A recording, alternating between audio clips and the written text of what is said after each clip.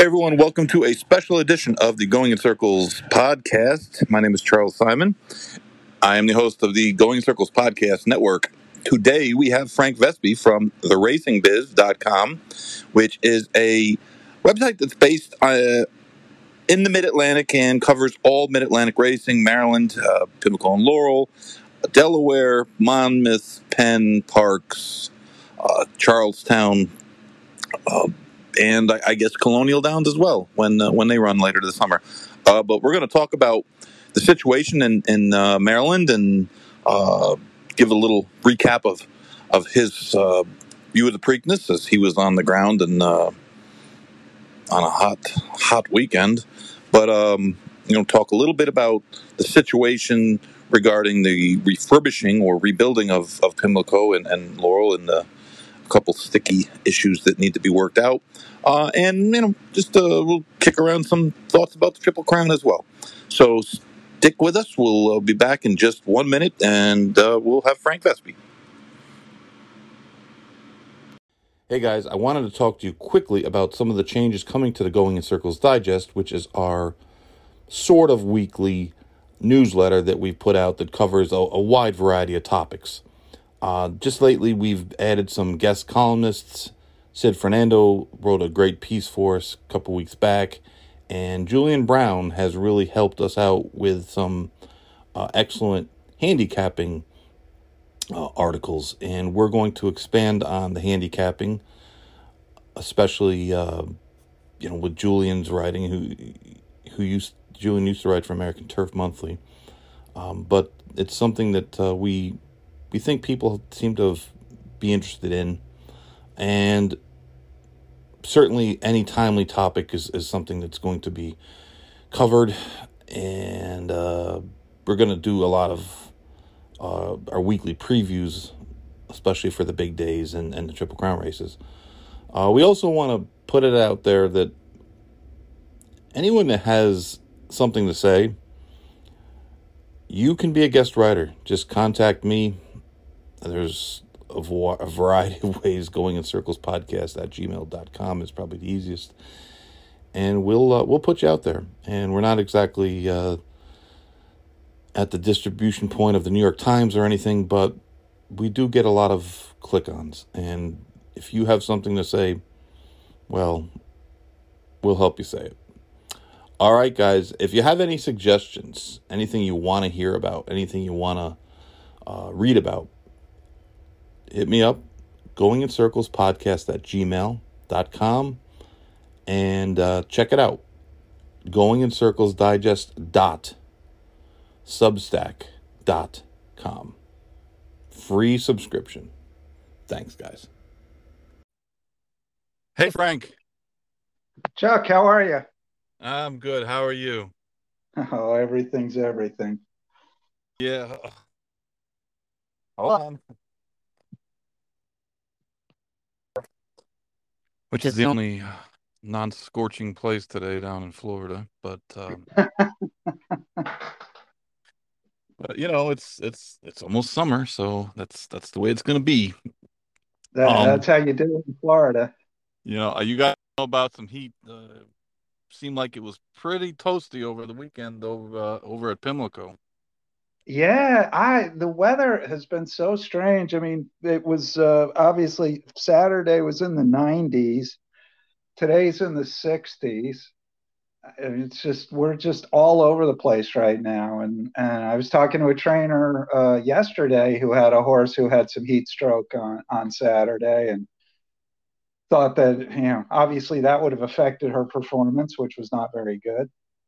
Yeah, no doubt. And I think it's been my experience that heat stroke is something that you never really can tell when it's going to hit a horse, but when the temperatures change in a drastic manner quickly, that's usually when in my experience, we saw more of those things happening.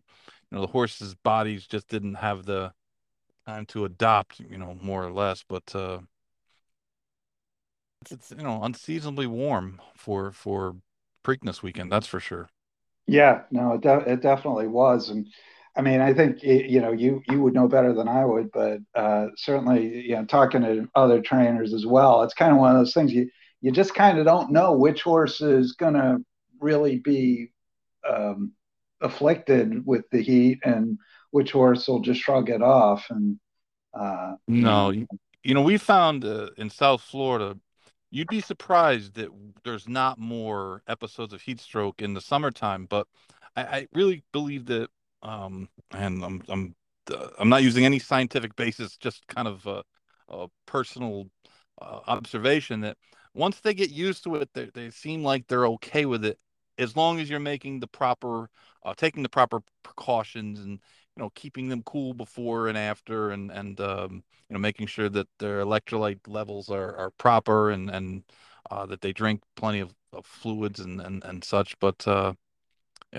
we would see more heat strokes in the springtime when it hmm. would cool down, and then it would be 65 for a couple days, and then it would be 85 and humid.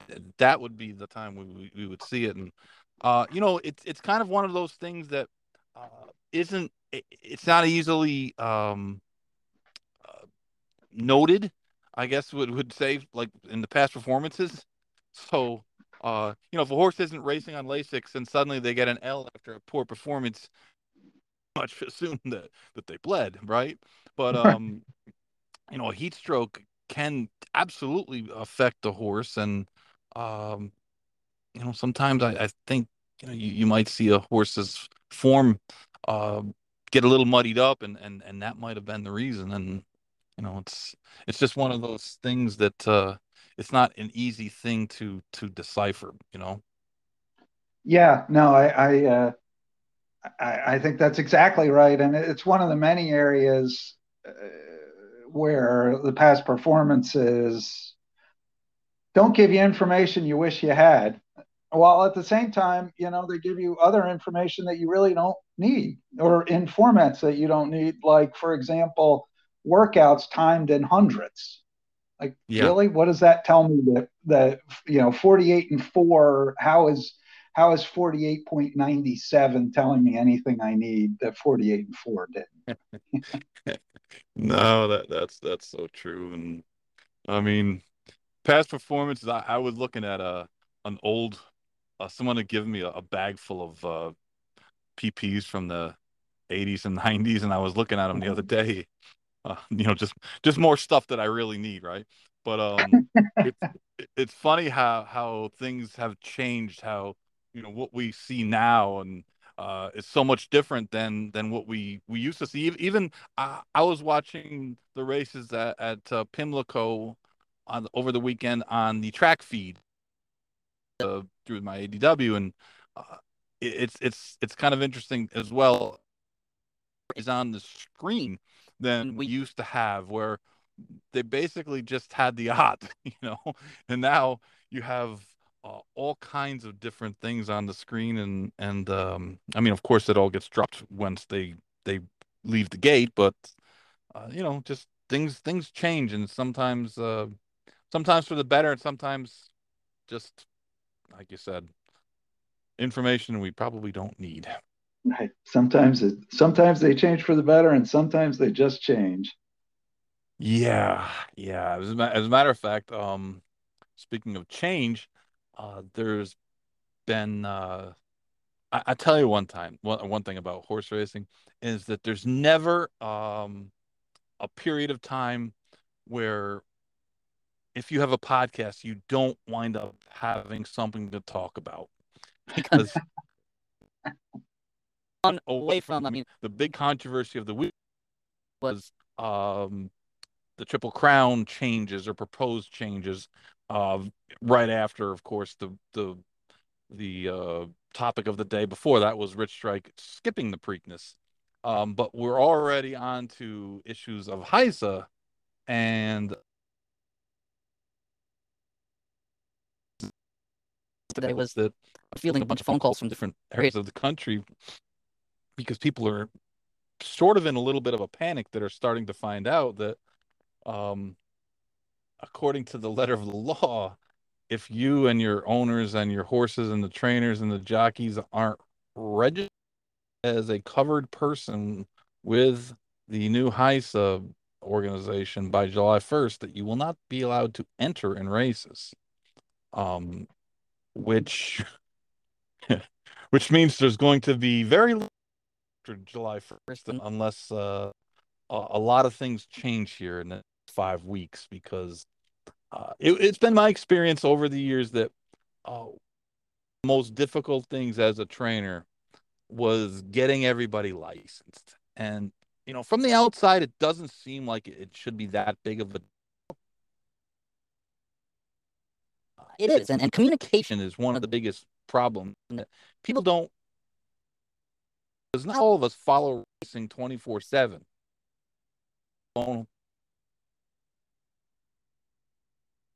It's kind of a thing for them to do. It's a little bit of a hobby, and maybe they follow the race a little bit, but they're not living and dying with it, so they don't see some of the warnings. Hey, you need to get licensed, you need to get registered, you need this, you need that, and it just became. We've tried over the years to come up with a central database and make it easier, but in the end, it's still a pain in the ass. And the massive undertaking, I'm not sure that the people on these boards of HISA have any understanding of the massive um, task at hand here. We're talking about tens of thousands of people and tens of thousands of horses that all need to be registered through a single uh, website. And it just is, there's so much confusion to it. And, then you read the headlines today, and the Pollock report had, the Steve Bick had the lady on yesterday from the Texas Racing Commission. The lady was actually a general in the Army. Um, but, she doesn't mess around. But, like Texas is basically saying, hey, we don't think we'll be able to run or have betting on races after July 1st if HISA takes over, and they won't talk to us. You know, we're putting it out there, and I'm like, man, this isn't how things are supposed to be rolled out. But there's just a massive amount of confusion. There's literally no transparency. There's very little communication, and I understand that the HISA people also are dealing with these lawsuits, but I mean, there's got to be some kind of apparatus that they can use to delay some of this stuff because I think it's easy when you're sitting in a boardroom to say, "Oh, you know what? Look how easy it is to get registered. You just do this, you click this, you do that, you push this in, you put that information in, and bang, you're registered." But I mean, you might need to get the full paper, like numbers off of the full paper. Well, if you're an owner, the full papers are probably in the racing office, so you don't have easy access to that, and it just seems like there's going to be like a Mount Everest of red tape coming, and I just don't. Like I said, I've been on the phone a lot of today with people and all over the country, and no one seems to have any answers. So that's frightening to me because that's it's right. It's really not that far. No part of this HISA thing feels like it was well thought out. I mean, well, you and I have talked about this. For example, the whole thing was we're going to do it with USADA, the drug testing. It's going to be USADA. That's the gold standard. And then you get to it, and well, USADA is not going to do it. And I just there's a whole bevy of things where it's kind of like I go back to what Casey Stengel said with the 62 Mets. Can anybody here play this game? It just nobody. They were so committed to getting HISA through and the LASIX ban and nationalized drug regulations, all this other stuff. It's kind of like, didn't anybody think about how this might work? And the answer clearly is no. Yeah, and I want people to understand that it's not as though we're against these things. We're not against them. I'm not. I've never been against good regulation, but it still has to be proven to me that this is going to be good regulation, and we're not going to get hung up on a million little technical issues that weren't well thought out of, or weren't well thought of when they rolled this out, and knowing how much more difficult it's going to be to roll something back. Um, seems like you said, like, man, we wanted to get it, but and I don't agree with people say, well, it's better than what we have. Not necessarily. That Not remains to be necessarily. seen. It might Yep. be 100 times worse. Yep. No, it's true, and that it came without funding really poses a whole bunch of other issues because I don't guess most commissions are going to reduce. You know, I don't, most commission. I think most horsemen are going to continue to have to get their commission license, and then but then Heist is going to be a whole giant financial commitment on top of what you're already paying. I don't guess most commissions are going to be like, well, we don't do X, Y, Z anymore, so we're kicking back all the money. That's not typically how these things work, and I just, it's an open-ended financial. I think every horseman would say we need some kind of standardization of how this industry operates. But as you say, whether this is going to be the proper vehicle or the most efficient vehicle to accomplish that, that's a big question that early returns aren't that great No, no, not at all. And eventually we'll see. But I just have a feeling that unless they're just okay with basically shutting down racing in this country for a couple weeks, or because we're not overflowing in entries um, anywhere.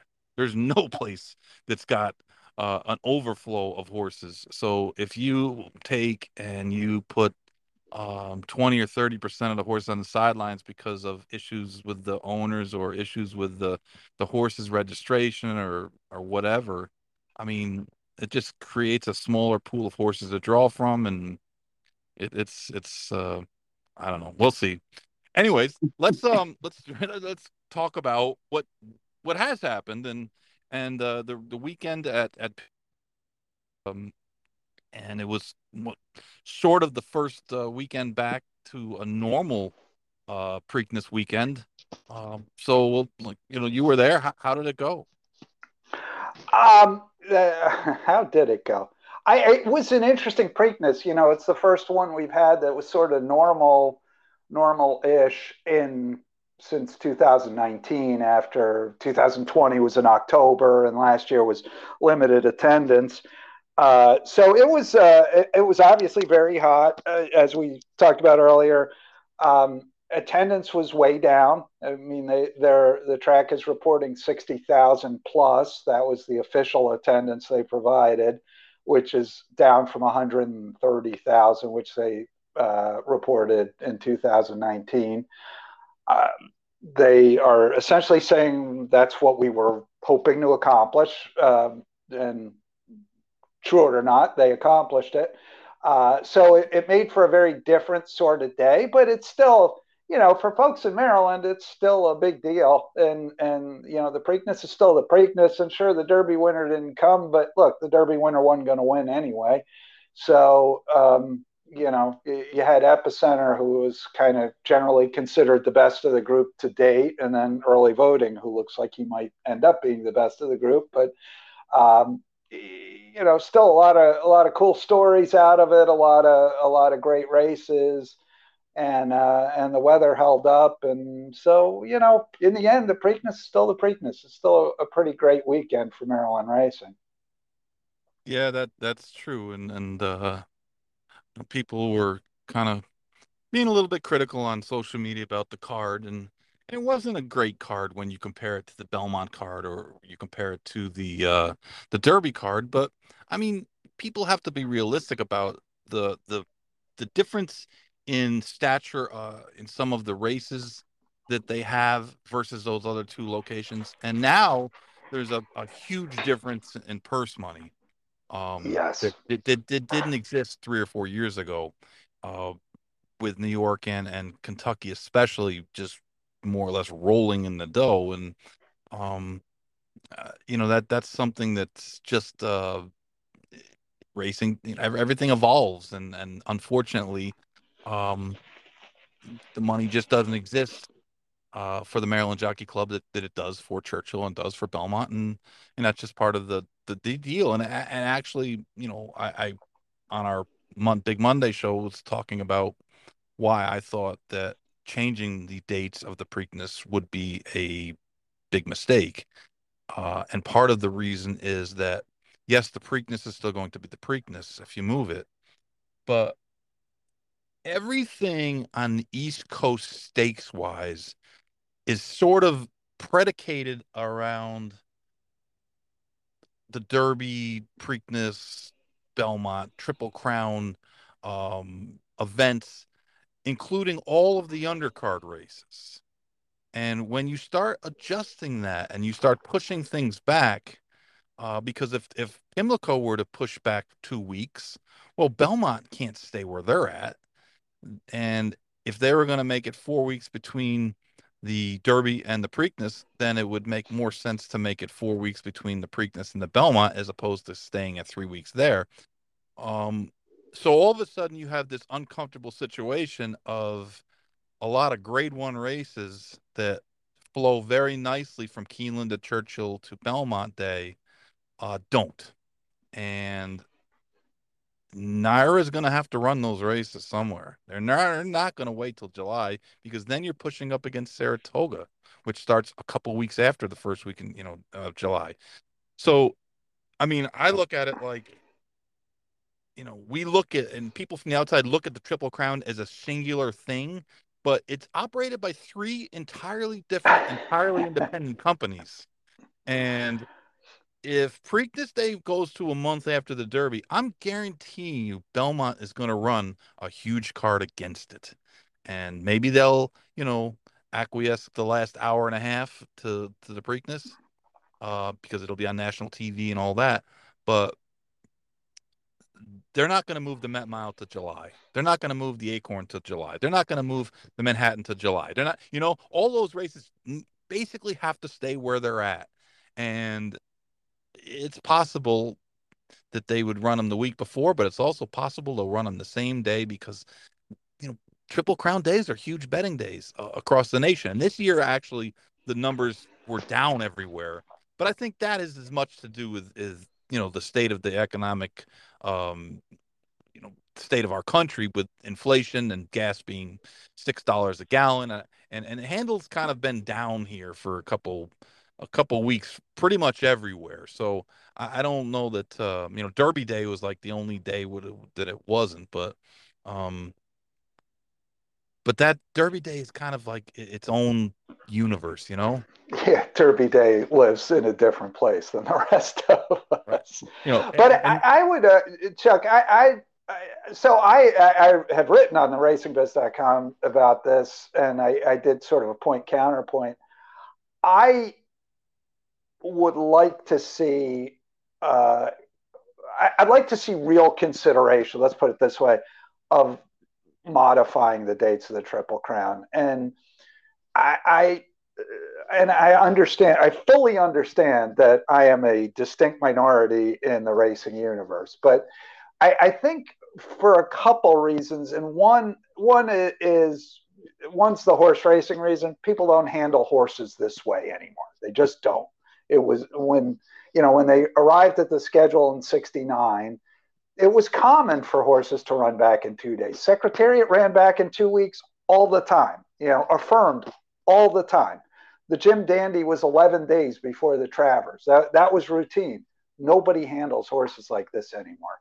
But the other reason, and I had this conversation with Tom Chukas, who had proposed a shift when he was president of the Maryland Jockey Club. And it would be the thing that would have to happen if you did shift the dates. And your point about Naira running against you is probably right. You're probably right, and that might be enough to the business element of this is the most important, and I think it's the best argument that the Triple Crown pretty much kind of works the way it is. maybe we shouldn't mess with it. That's kind of the best argument to me. But what Tom's point was, if you spread it out a little more, you could have a horse go from the Turf Classic to the dinner party to the is it the Manhattan on Belmont weekend. You could have a horse go from the Oaks to the Black Eyed Susan to the Acorn. You could start to do some things with some of these other races to make the whole product from beginning to end a better product. And obviously, it would be incumbent then on the Maryland Jockey Club. They'd have to muscle up these undercards with more money. They would just have to. But the money exists. I mean, Maryland can't be competitive with New York and Kentucky, but Maryland is putting tons of money into. I mean, we run four, five, $600,000 stakes every month. There's money out there to start saying, okay, maybe we don't need 9 6 furlong filly stakes this year. Maybe we could just, put 500 on one of them. I'm just, as an example. So Maryland would have to do that, but it does open the possibility, if you could get the parties to work together, of really kind of making a much more compelling product across the entire length of the Triple Crown. And if it's the one time a year, and it is the one time a year that people who are not psychotic racing fans are paying attention, I think it's incumbent on us to at least think about, how do we put our best foot forward when the public that isn't completely invested in racing is paying attention. No, those are good points. I actually proposed something in my newsletter last week, that the tweak that I would make, if we needed to make a tweak, would be to push the Preakness 3 weeks beyond the Derby and then 3 weeks to the Belmont, where you would only be moving everything a week.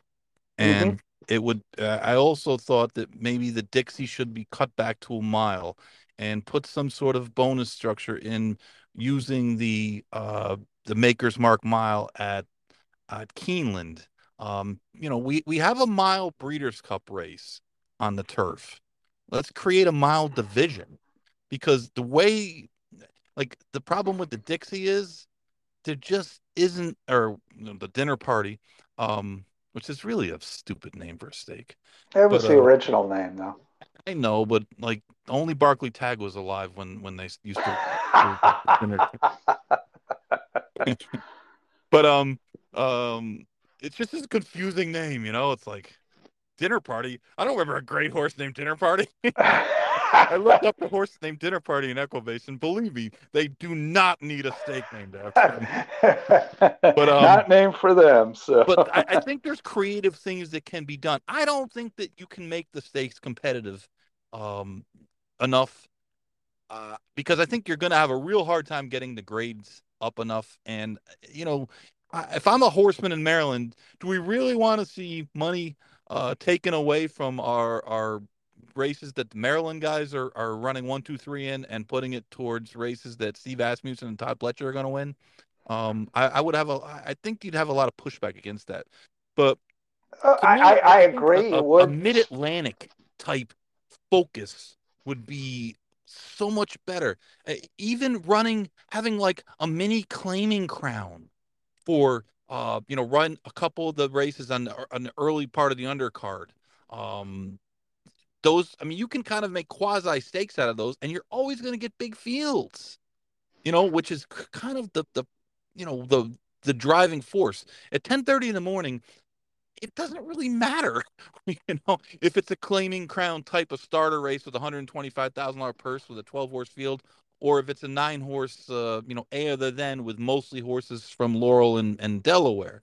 I mean, you want the 12 instead of the 9 because of the business. And to me, like, having some of those match races, and just to try to give it a local flavor, and just to make the field bigger, if anything else, because guys don't run horses that much. And you can't cater to the top guys anymore, because number one, they've already got everything else, and they're gonna pick and choose.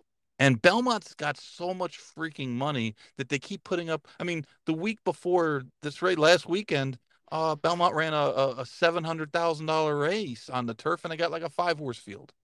Yeah. They ran $100,000 race the other day, and it didn't even fill for Saturday. They ran it Sunday, and it was three. You know, so that's part of the problem too, is that like the industry hasn't consolidated and put up a cognizant stake schedule. It's just all over the place, and everybody runs their stakes based upon when they want to run. And I don't know that the Preakness field is going to be all that much bigger if you made it 4 weeks. I mean, I look at the Travers, and I look at the Haskell, and there's plenty of time in between all the races for those two races, and they get 7 horse fields all the time. So it's like the Derby is a different breed. People want to run in the Derby. People make outrageous claims. Look at Brian Lynch lost Classic Causeway today, and I don't exactly know the reason, but there was no way that horse should have been in the Kentucky Derby, and there's virtually no other race in the world the owners probably would have made a power play to force him to run in that race because it was the Kentucky Derby. And the Derby's just got that. It's just got that mystique that you just cannot match, and that's just the way it is. And I just think that you're going to have a lot of horses that are in the Derby that really don't belong in the Derby and have been pressed to get in the Derby. And it doesn't matter if it's 2 weeks or 3 weeks or 4 weeks; they're just not ready to run back.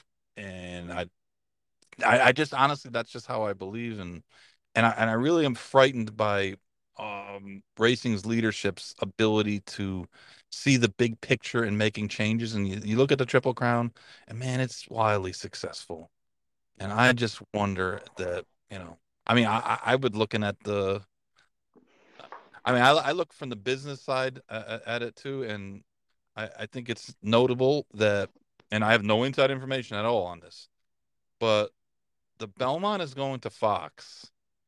Fox covers Churchill and Naira on a regular basis now. The Derby hasn't signed the Churchill hasn't signed a contract beyond, I think, 2025 with NBC for the Derby. And they had generally been signing long-term contracts. And the Breeders' Cup their contract runs out in 2024. And I wouldn't be shocked to see Fox come in and try to take all of the horse Yeah. race, be the horse racing network. And if they do that, then they're going to have a lot to say about when the races are run. And to be honest, I think TV wants them run in a closer period because the general public can keep much better track of races when they're run every 14 days, every 21 days, than if it's 2 months between the first and the last.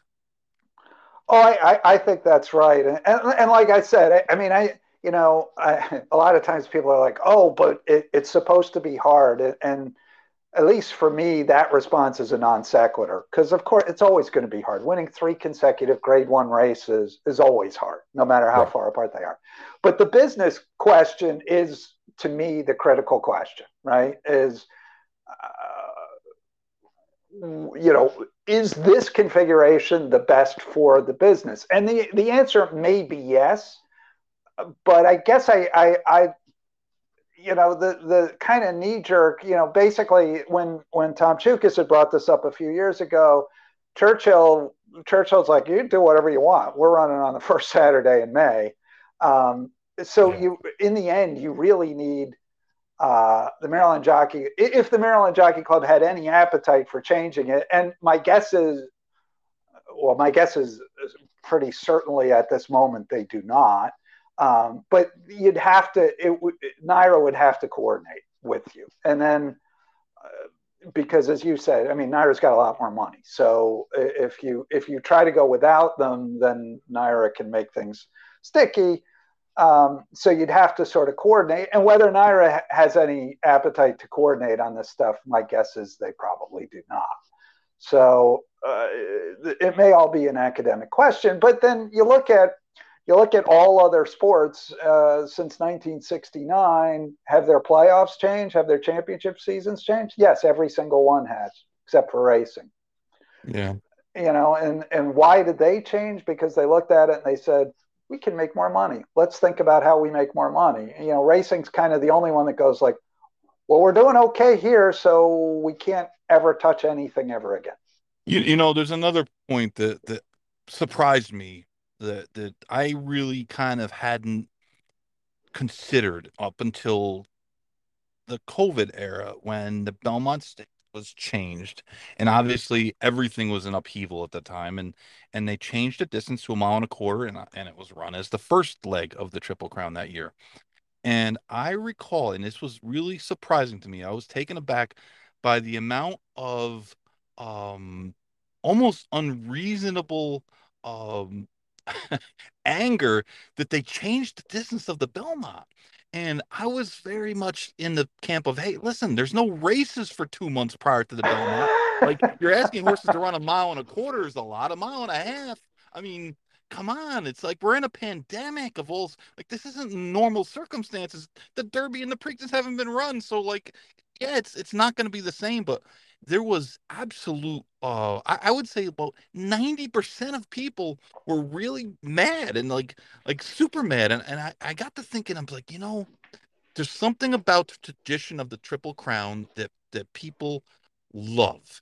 And it's something that I think that we really risk ruining by changing it. Even though you and I could sit here and make all the arguments in the world why it would make more business sense, it would do this, it would do that. But we don't have a lot of mainstream eyes on us very often, and it almost feels like changing it is going to you just lose some of that. Hey, this is what they've been doing forever, because people, you polled most people that are even casual racing fans, and you say, well, how long has the Triple Crown been run at the distances and with this spacing? Everyone would say, oh shit, it's back to Man of War. you know Yeah, right. so I know nobody would say, the year the Mets won the first World Series, which seems like, which is the actual answer. Yeah, no, you're right. People think that this was like handed down from on high. The racing gods, when they created racing, said this is the Triple Crown, and it's not that way, obviously, but and at some level, I think this is an interesting and probably academic conversation, because if Naira is not going to move, the MJC is not going to move, and nothing's. So it doesn't really matter what you and I think. But well, um, this was actually kind of an interesting conversation about a topic. Well, let's talk about on a topic concerning Maryland and Pimlico and Laurel. That's maybe not quite as fun. Uh, what's going on with the funding and the renovations of the racetracks, and like where do we sit now? Because this was stuff was those bond bills were passed a couple of years ago, and obviously we had the COVID issue, but it seems like nothing's moving. that's probably a reasonably accurate summary. So as you mentioned, the bond bill, the Racing and Community Development Act, passed in 2020. They were actually racing against the end of the session and COVID, and it's kind of an insane asylum. But they got the bill passed. The governor actually did not sign it. He allowed it to become law without his signature. But that bill made ballpark of $400 million available for the Maryland Stadium Authority to issue bonds for the renovation of Pimlico and Laurel. And the basic premise of all this is that Laurel will become the home of day-to-day racing in Maryland. That's where all the training will be, all the barns will be, most of the racing will be there. Pimlico will be basically for the Preakness meet, and it'll be all shipping. I guess they'll put up stabling sufficient for in today horses, but that's going to be about it.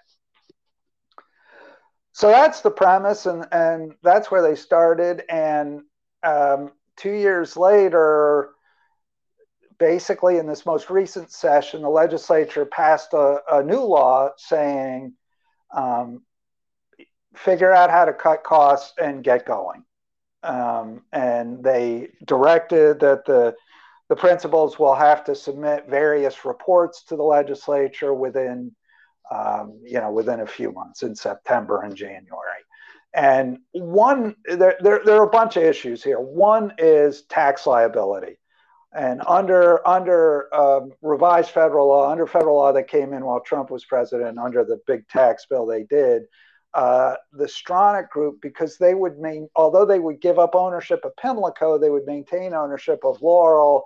Under the new legislation, the improvements funded by the government to Laurel would be taxed at the capital gains rate as they occur, which essentially means that the Stronach Group would be looking at tens of millions of dollars of tax liability, like 40, maybe even more. And, they're not making money in Maryland. They're kind of looking at this saying, doesn't really make sense for us to take on a lot of tax liability here. And it's hard to argue with that. So resolving the question of how they get out from under that liability is one important issue. Another important issue is it's a guy for the vice president at the Stadium Authority said to me, we've worked on a lot of complex projects, but this one takes the cake. And it takes the cake because what you're trying to do is you're trying to renovate Pimlico in such a way that it not only becomes the long-term future fitting home of the Preakness, but also in such a way that the Preakness is always run there without ever leaving. Not, in other words, not even for a year while you're renovating it, that it's able to stay at Pimlico while you're renovating Pimlico. At the same time, you can't have racing closed down, so you can't have Laurel just closed down because you got to keep racing. So how you manage these things is complicated. Then you got other issues. You're trying to add a tapetum surface or a synthetic surface of some flavor at Laurel to go with the dirt and turf. That's complicated. How you work that out? Do you need a training track? Where the barns are going to go? All these things are complicated. And then with COVID, you've got supply chain issues. Now you have rampant inflation. You have labor force shortages. You got all these things raising the price, raising the budget on what was really, honestly, always kind of a shoestring budget anyway, given what you were trying to accomplish. So it's been an extremely complicated project. And basically, the legislature has now said, in essence, we don't care how complicated it is. We're now going to make you come back to us and report in the next several months on what you're doing to tee us up for what we're going to do in the next session. So that's where we stand. So why are they so adamant about not having a non-Baltimore Preakness, even if it was just for 1 year? Obviously there's a lot of issues, and I know they're very sensitive about losing that, but it just seems almost unreasonable to think that you can build a track while you're renovating another track while you're racing, 12 months out of the year. It's No, almost like a puzzle that doesn't have an answer.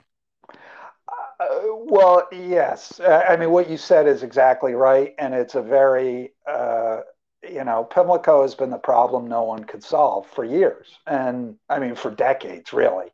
And I think the sensitivity is really the issue, and when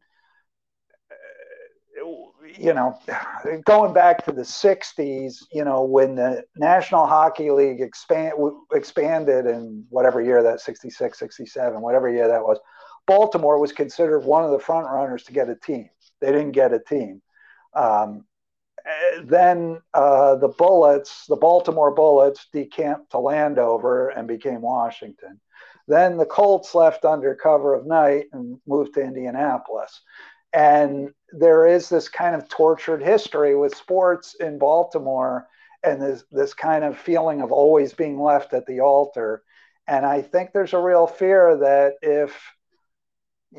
what if the Preakness went to Laurel for a year, and instead of doing 100 million, they did 130, in Handle. And then all of a sudden everybody would say, well, it's much better here.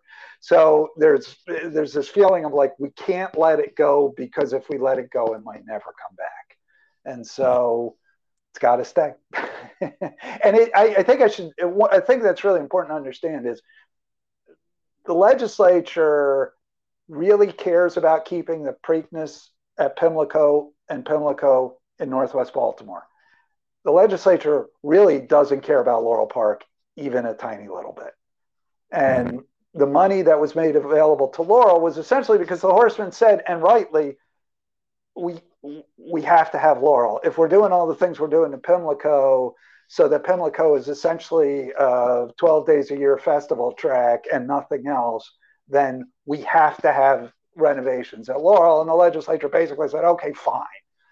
But when what they're pushing them, the Jockey Club and the Horsemen to do now is essentially to report on Pimlico. That's what they care about. Um, so in addition to this sort of tortured history, where the political muscle lines up at the moment is behind Pimlico. So that's the other piece. So it's like a puzzle that might be missing a couple pieces. Yeah, I mean, like I guess it was in the 60s they renovated Belmont and they just ran. Did they run a Belmont at Aqueduct? Yeah, yeah. The Belmont was Um, running Aqueduct a couple years. yeah, and obviously the better way to handle this would be to essentially to have one track go first and then the next track. Right. Um, but that's not that ain't how it's going to happen. So you're going to have to be working on two tracks. That's the two tracks will be on two tracks on so moving on sort of parallel tracks, and that's not how you would do it if you could draw it up the way you wanted. But given the history, given the skittishness, given that money has been made available for improvements at Pimlico in years past, and those improvements didn't come to fruition, this is how it's going to have to be now. Yeah, yeah. It just nothing is ever easy. Um, Now, speaking of the Mid-Atlantic area and not making things easy, it seems like there's going to be a bigger strain on the horse population now with Delaware opening up this week, right? They opened Today, up today. today's Yeah, opening day. yeah, Yep, today. yep. So, um, have you been down there at all? You had any time to get down there and I haven't been up to Delaware yet, but I will be soon. They're one of the tracks we work very closely with, and they've been good partners to work with over the years. It's going to be hard. I mean, it's opening day. They got an 8 race card, and one of the races was 5 scratched down to 4. And you look at you look at the struggles. I mean, Pimlico, they had 14 races Friday, Saturday this past weekend. They had 8 on Thursday. yeah, It's just a struggle. There just aren't that many horses. So now we're going to have Monmouth and Delaware and Pimlico, which will soon be Laurel, and Parks and Penn National and Charlestown. And I don't know. Each year that struggle gets harder. People have told me that there's room in the barn area at pretty much every track right now. So, yeah. uh, if you're a horseman, it's a struggle to find horses. But if you find a good horse, there's going to be plenty of short fields for you to run in. No, Uh, that's the truth. Is it's never been a better time to own horses. You got big purses and small fields, and the trick is to find a horse that can get in races that run. You know, yeah. that's one of the problems. People have horses and they can't get into proper races because they never fill, and it's that's a nationwide problem. That's not just a Mid-Atlantic problem. But I mean, I know Delaware is under the first year of new ownership, so. Yes. Seems like at least they had talked about, they didn't really say, it didn't seem like they made a lot of plans into doing anything different, but they seem like they're committed to racing, so that's not a bad thing. No, I mean, I think so far so good. When talking to people at Delaware, they kind of feel like it's people on the racing side feel like things have been kind of more or less similar to what they have been, what they were for years under the Rickman family so far. And they've made a couple of small tweaks that I think are probably may be good ones, may prove to be good ones. You know, they moved up the post time. Delaware had a 1:15 post. They moved it up to 12:30. I suspect that was, they felt like that might find a sweeter spot in the simulcast market. And then they also they kind of standardized their schedule. They're going to race Wednesday, Thursday. They're going to race Wednesday through Saturday, except sometimes it'll be without Fridays. Right. Over the last couple of years, they had this Monday, Wednesday, Thursday, Saturday schedule, and I kind of feel like it makes more sense to run consecutive days than it does to run a day off, a day. Yeah, I think it becomes easier for people to find you if they can kind of get in the habit of knowing where you are.